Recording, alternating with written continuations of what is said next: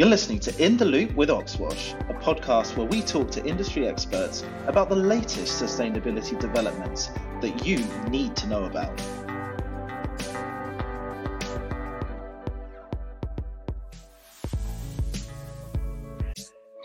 Hi everybody, thank you so much for joining me on the next episode of In the Loop with Oxwash. I'm super excited today because I have a very special guest that I have wanted to talk to for a very long time. We have with us today Connor, who is the founder of AllotMe. Hello, Connor. Hi, Kyle. How's it going?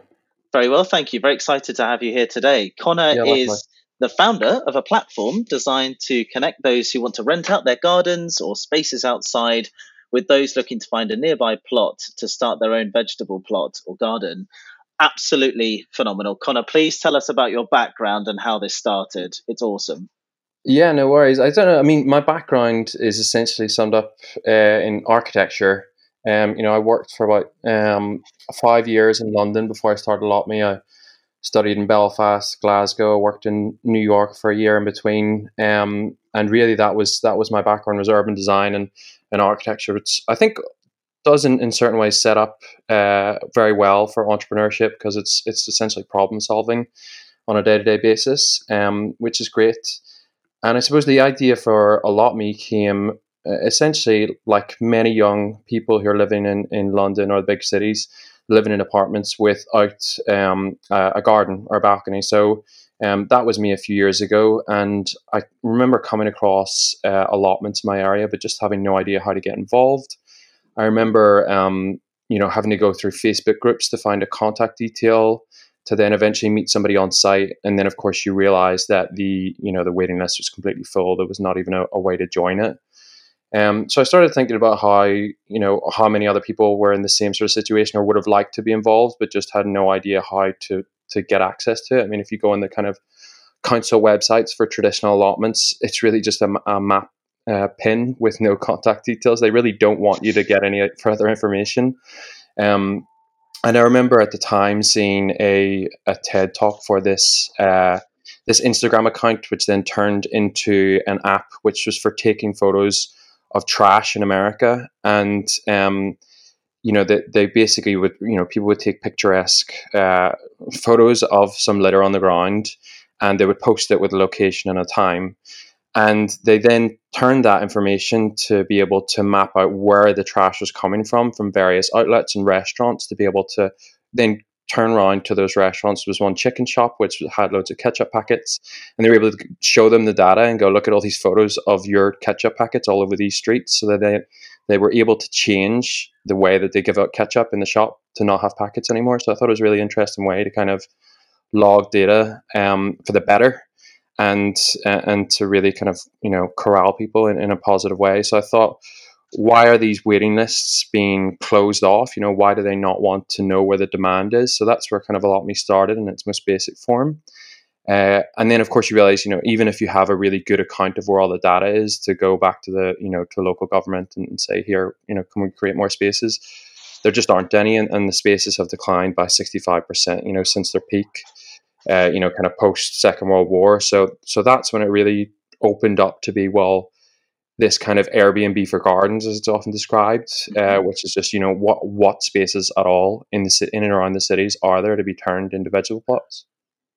Got it. Crystal, I mean, honestly, this is a problem that we experienced as a team, actually, an organization at Oxwash, when last autumn we were looking for an allotment for our team. It was back when kind of the allotment craze went a little bit, and we'll probably talk about it, mad with COVID, people wanting to get out their homes and, actually get some green fingers. And we couldn't find an allotment in Oxford. Honestly, we are on probably still 8 or 10 different waiting lists for an allotment for the team, for us to collectively grow things. And I went on the AllotMe app this morning and I couldn't find a pin in Oxford. So if there are any listeners today in Oxford or Cambridge or Battersea that have a plot that the Oxwash team could squat on, could you please put it on the AllotMe app immediately? I'm sure there's so many listeners that would love to have some space in those cities. But it's honestly a phenomenal idea, and I think that kind of communal sharing element's really powerful. But where do you think that the kind of rise in demand for allotment space has really come from in the last few years? Is it because of COVID? Is it because people want to be more sustainable? What do you think is the main driver? Yeah, I think it's one of those things where if you look back through, news cycles, there will always be stories of demand being massively oversubscribed versus supply in allotments, because they're spaces that are always under attack from developers, essentially. Because the land is essentially very undervalued, in terms of what people pay versus what the land is probably worth for a developer on the site. But I think more recently, definitely COVID has played a part. It's certainly accelerated the way a lot of people feel, in and around cities. It's 1 in 8 people don't have a garden across the UK. When you go to London, only 1 in 5 people. Sorry, that rises to 1 in 5 people don't have a garden. And then if you look at every new housing development that's being built, the average space that's allocated per household is 5 square meters, and that's a balcony, more often than not. So I think, COVID certainly accelerated that, because people were confined to their homes, and therefore the realization of wanting that outdoor space became so much more clear to them. And then also just the realization of how, having access to green space can be a big uh, can make a big impact on your mental health. Having that kind of safe haven. Mm. That's where a lot of the stories were coming out around lockdown, to say, my allotment was a godsend, and people read that and think, God, I want that too. So it's sort of, there's a couple of things, and then I think, there's so much rising demand for, especially in younger generations, for ethical, sustainably sourced food, and sustainable and ethical movements or activities, or more wholesome activities like yoga and meditation and things like that. And you realize that you can combine both that sort of sustainable side and the mental health side into one activity. It's a real godsend. Yeah, honestly, I think personally I can really resonate with that. I mean, as I mentioned, moving out of Oxford city centre into a village on the commuter line down to London, got a bit more space in the back garden, and it really is my personal haven from the hustle and bustle of running Oxwash, and the day to day, to go into the garden, even if it's for half an hour in the evening, to Mm-hmm. water the plants, to weed, to try and spray some white wine vinegar on the aphids, whatever it is. For me, that's just that moment of kind of sacred downtime where the pace slows and you do get a bit of a breather. I mean, everyone has a different coping method for stress and the pace of modern life, but I think that you probably hit a bit of a perfect storm when it comes to people working from home, sat behind computers for long hours of the day, very little human interaction other than through a Zoom call. I mean, Yeah, that's it. unfortunately, we're kind of facing that together right now. And therefore, kind of interacting back with nature is probably quite a subliminal and very, very meaningful link. But I'd love to know, kind of you personally, Chat. What's your favorite thing to grow in the garden? Just one green thumb wannabe to another expert. So I think, I mean, before we started recording, you mentioned spinach that you had growing before. That is one where I eat quite a lot of spinach, but I've always had such a trouble growing it. And this year, for the Mm. first year, I got a really good crop of spinach, so I'm happy about that. But I've rinsed it already. It's already been harvested, so I'm sort of waiting for it to grow back. I'm going to resow some seeds, I think. Yeah. That's one. There's some little joys you get. Like, I had a big, massive golden courgette plant last year that I grew through the sort of first lockdown, and Oh, that produced the nice. biggest courgette I've ever seen. And it was great, and I just had it by itself for lunch. It was so good. I love that. So I mean, tomatoes are this kind of staple as well. That they're always pretty good for producing a good crop year after year. And Mm. then things like salads and lettuce, where you get kind of constant use out of them, where you can just go out in the garden, snip them for lunch, and get a salad going.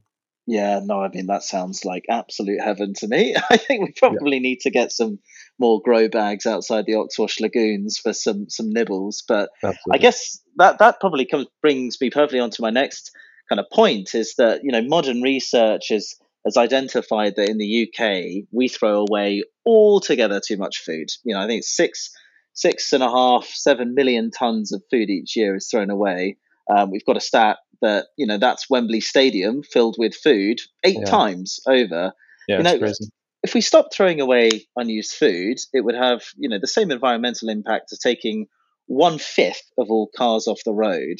And I think, the way that you're approaching this problem, the communal sharing of space to grow food, could be a potential solution to this. Do you think that that's the case?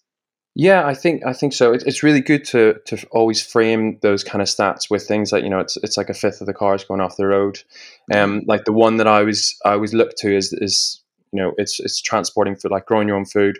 In the first instance, you're cutting down the transport of food because over half the food in the UK is imported.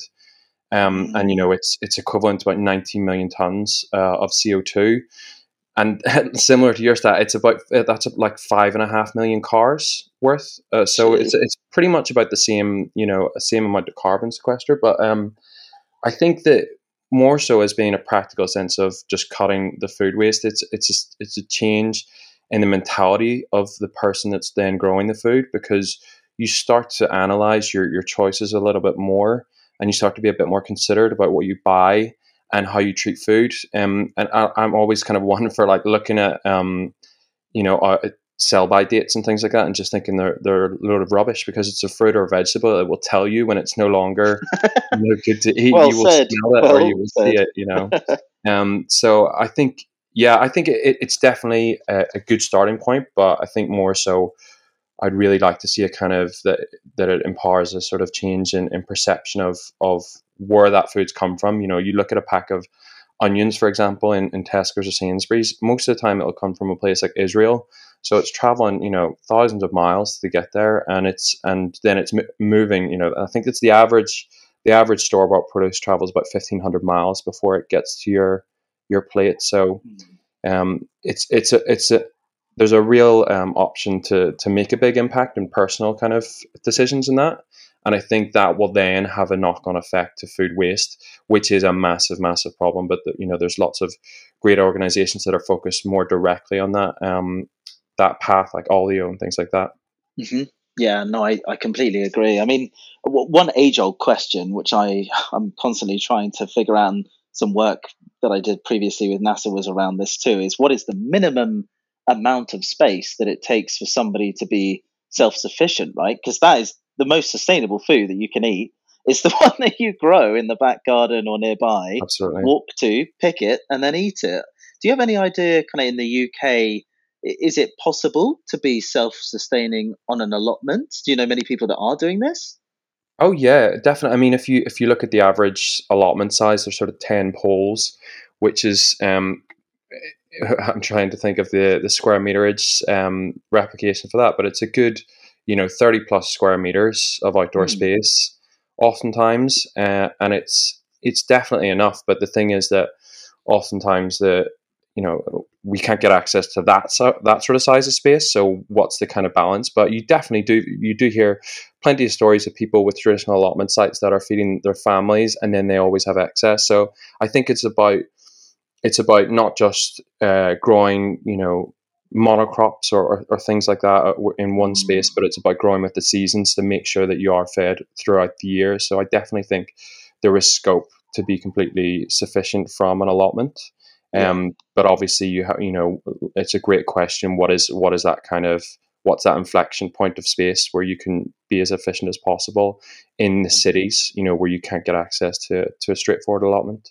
Got it. Well, maybe that's a challenge we can pick up together to see if we can get down to that. Yeah, no, I mean That. it's a really important question, and it would be really great to follow up on that. Yeah, awesome. I mean, you touch on a good point around kind of cities and the fact that a lot of people are super space constrained. But I guess one of the big trends that we've seen in the last couple of months, well, I mean, the last year and a half now, is lots of people leaving city centres and moving to the country in light of the pandemic. Do you think that those kind of metropolitan cities and that mass exodus, such as central London, is going to result in cities having more of a focus around green space to attract people back? You would like to think so, certainly. I think there are certain things that were already put in place for London, for example, to be a national park city. A couple of years ago, it signed up to do that, and there's lots of organisations which are backing that, and there's so many different grassroots organisations to try and tackle these kind of things. But I think that probably what we're seeing at the minute in terms of this kind of exodus of cities that people are talking about is really the first order effects of COVID. And I think that where people are maybe a bit older in their life or a bit more settled, where they have the opportunity to do that, they're going to do it, and it will leave perhaps more space in the short term. But I think the sort of second order effects of COVID will be much the same, in that if you're a young person, you will gravitate towards a city where the jobs are, where you're likely to find a partner or things like this. I think that the cities will still be the hub of activity in the long term, but maybe that's another knock-on effect, that younger generations are much more inclined to be supportive of whatever schemes are being pushed forward by local governments to try and improve the cities. I think it's a massive opportunity, and you certainly saw lots of figures and statistics of how much the CO2 emissions had reduced during COVID, with the lack of traffic and the lack of people moving around, which is really interesting to see, and what can happen in such a short period of time. So I really hope that we learn from those little lulls in energy consumption that we had. And I hope there is a sort of capitalization of whatever space there is left over from any kind of exodus that's happened. But yeah, I think that the problem kind of remains in the long term, that we will still move towards the cities. I mean, the big overarching stat is that by 2050, 70% of the planet will be living in cities. In the UK, we're already past that. 3/4 of us in the UK already live in cities. So I think the longer term question remains mostly the same. But yeah, it will be interesting to see.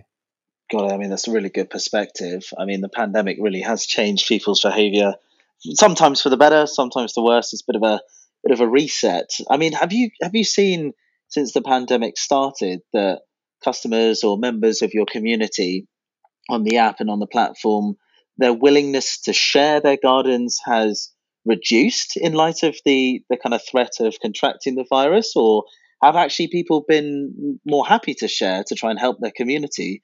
What kind of changes have you seen? Yeah, it's been interesting, because in the first instance, of course, in a line with all the traditional allotments, we saw a massive uptake in the waiting list in the first instance.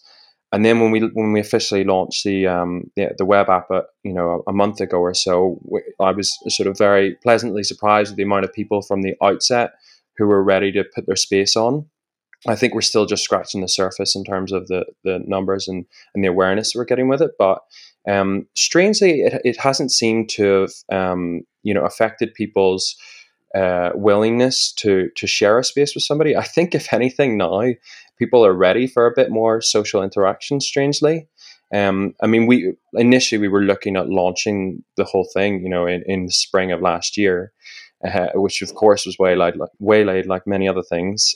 So during that period, it was really just building on the kind of waiting list, looking for the demand, and seeing how we could get the platform ready for as soon as the main kind of lockdown ended.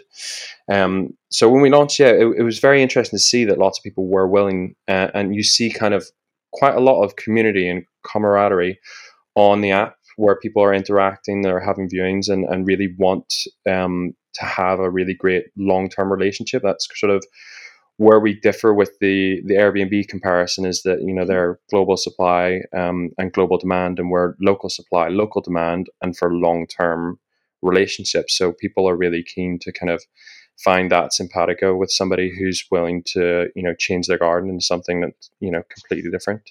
It's great to Got see. it. Yeah, no, that's really, really humbling and super positive. I think, this conversation and doing a little bit of research around your platforms definitely made me rethink, keeping in the four hedges of my garden and maybe opening it up to the village community. I think I'm definitely going to register ASAP for that. That's great. But I mean, a lot of people don't have the luxury of having any space to share, which, I mean, I've just encountered on your website. You have an alternative, the Grow Pod. Could you tell us and our listeners a little bit about that and what inspired you to bring that product to the masses? It's awesome. Yeah, no worries. Well, as I mentioned, we were kind of looking at launching the main platform in the spring of last year, and when that sort of got put to the back burner, I was looking on the market for essentially, it was essentially looking for the Grow Pod for myself, but couldn't find it. Just a couple of years ago, whenever I started on the journey, I set off to interview, much like yourself, many of the kind of innovators in the urban agriculture world. So that would be like vertical farms. There's an indoor vertical farm below a tube station in South London. There's guys that with massive greenhouse, farms in America. All these kind of new, close to the city, close to the supply chain, kind of types of urban agriculture. And the big detractor from those sorts of innovative places is that they use a lot of electricity because they're indoor, of course, so they're using LED lights. And although they are, some of the most efficient lighting systems in the world, they're still a massive power drain. So I was sort of looking for a kind of, well, what's the household equivalent of that? And none of them that I could find were just using the natural method of the sunlight. They all have a lamp to them, and they're all sort of in the region of £100 or more. And I thought, well, that's not really kind of a mass market product. And so I started to look at, well, can I build, the low tech version yourself? Because essentially the grow pod is it's a little container where you grow herbs and vegetables in water instead of soil. So it's called hydroponics, and there's a few different branches of hydroponics where you can mist the roots instead of just letting them sit in the water, which is called aeroponics. And then you can also have a separate tank where fish are in a little closed ecosystem where they're providing nutrients for the plants. That's called aquaponics. So the simplest form is hydroponics, and that's what the grow pod is essentially. But most of the consumer products out there are with a light. So I really wanted to look at what's the most simplest thing you could do. Was able to manufacture it in bamboo quite nicely, and just do a very simple method of germinating the plants, leaving them in the sunlight, and the results were amazing. Some of the DIY kind of versions which I made myself, I was able to grow aubergines out of them, massive tomato plants out of them, and had really good crop harvest from them. So then I started looking at how do I bring this to the mass market, and it was really a way to connect with the people who had joined up on our waiting list who clearly didn't have their own space, but wanted to grow. So it's like, well, what's the kind of the gateway drug to having your own allotment space? Well, it'd be growing indoors. What's the easiest, the most efficient way to do that? It would be hydroponics, which uses 90% less water than growing in soil. Amazingly, so it's that little gateway drug to growing your own. Absolutely brilliant. I think we're probably going to get a few for the Oxwash Lagoon teams around the country to see who can grow the biggest golden courgette. Why not? I mean, you've got to have a challenge, right? Absolutely, yeah. Let me know. I'll send you some photos of our efforts in the months ahead. I'm sure they'll be laughable, but you never know. And speaking of the future, I guess the final question to come on to is, what's next for Allot Me, and where really do you want to be in 5 years' time? Yeah, it's one of those questions you either ask yourself all the time or you just try and avoid. But because it's such I try and there's so many day to day problems to solve, and obviously the big problem with Allot Me is that we're trying to solve for the lack of space, and it's a losing battle in terms of the demand versus supply. So where I'd really like Allot Me to be in the next 5 years is to be the go-to place for urban agriculture on the consumer side. I mentioned a lot of urban farms and things like that, which are providing to supermarkets like Waitrose and Marks and Spencers. But in terms of being a mass, market consumer place for anyone to go to and to either learn about how to grow your own, or to try and find your own space, or to start in a small way with the Grow Pod, that's where I really want Allot Me to be, and to kind of grow with the community of people that are already, that have already got involved. And I think that the real selling point for me of the platform is always the stories of the people that are using it. So that's kind of what I'd really like to grow on. Excuse the pun. And that's it. We would like to. We're seeing great support in and around the UK from the sort of media coverage that we had whenever we launched. But amazingly, we've seen people try and list space. I mean, they have listed spaces in Argentina, in America, in Germany, in Ireland, and we've had requests in Australia and stuff. So I think it's one of these kind of simple marketplace ideas that translates very well. And I didn't, because we're called Allot Me, and allotment gardening is kind of a British pastime, so I didn't know how much it would translate, but apparently it does. So, sky's the limit, I suppose. Absolutely brilliant. Honestly, I think for any of our listeners listening today, absolutely shoot over to the Allot Me website, register to get access to some honestly really cool spaces. It's not just your typical allotment. I was just browsing through before the recording and saw some absolutely incredible places that I'd equally as much like to do yoga in than do some weeding in, Oh yeah, absolutely. which is super cool. And if anyone has any space they'd like to share, then I highly recommend that too. I certainly will be. And Connor, thank you so much for your time today. This has been absolutely fab. I No, it's been a did a pleasure. PhD in a plant sciences department, so this has been a great opportunity for me to geek out a little bit on agriculture. So I really, really appreciate your time today. Thank you for coming on. Yeah, likewise. Thanks for having me. Brilliant. Cheers, everybody. Till next time.